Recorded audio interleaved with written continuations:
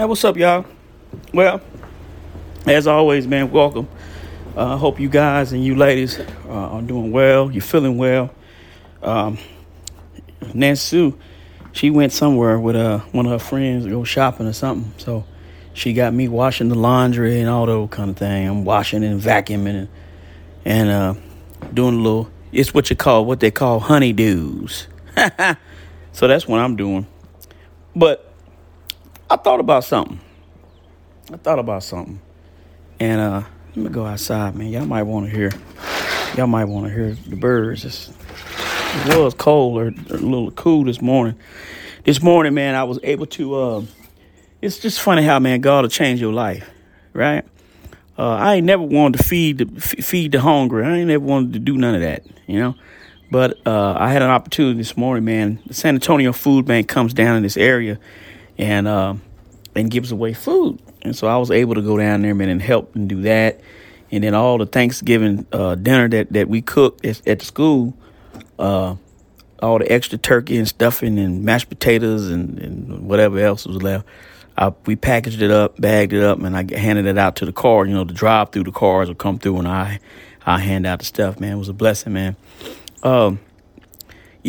People out here are struggling. You know, that's one thing we ain't got to pay for the food in there. The food in the penitentiary might suck. Yeah, it might suck, but it's free. We ain't got to pay for it out here, man. People got to pay for food, and it's hard. Anyway, my mind is going here and there.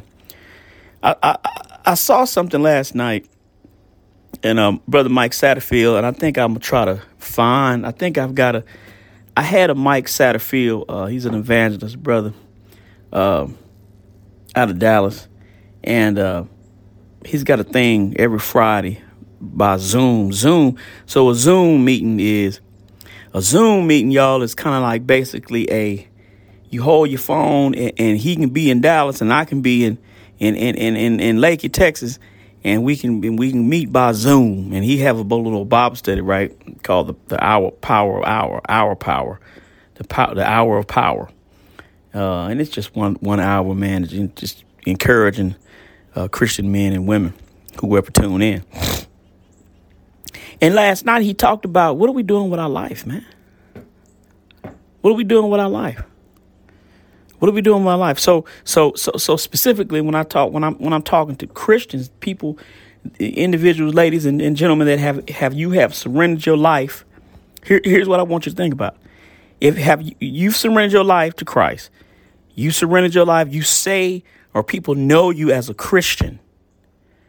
The question that he asks us to consider is, what kind of fruit are we bearing?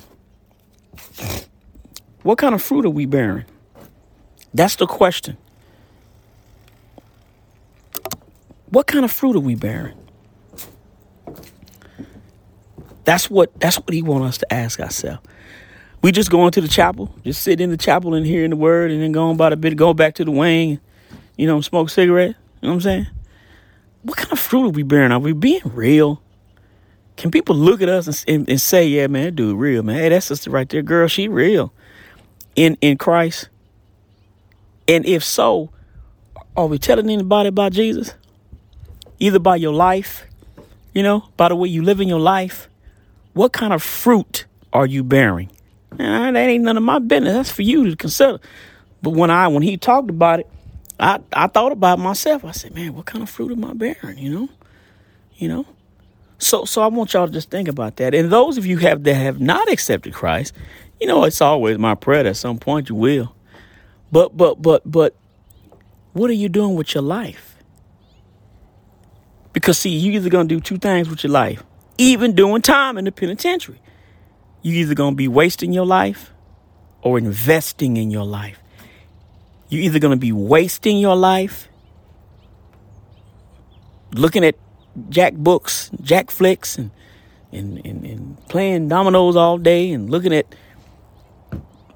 Lord of the Rings for the 8th time, and you know what I'm saying?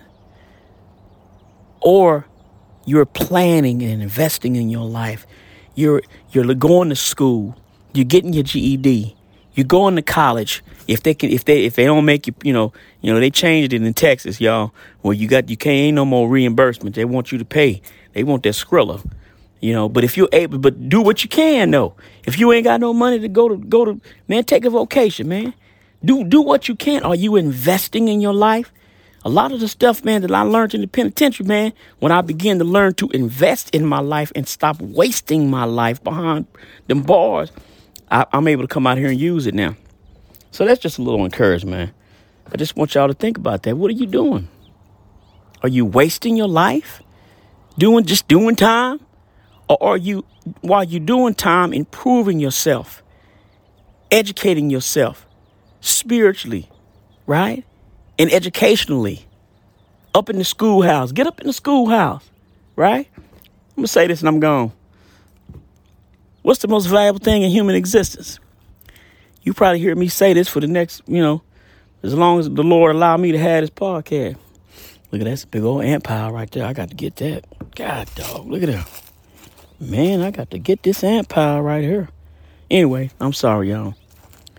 What's the most valuable thing in human existence? What's the most valuable thing in human existence? It's time. It's time.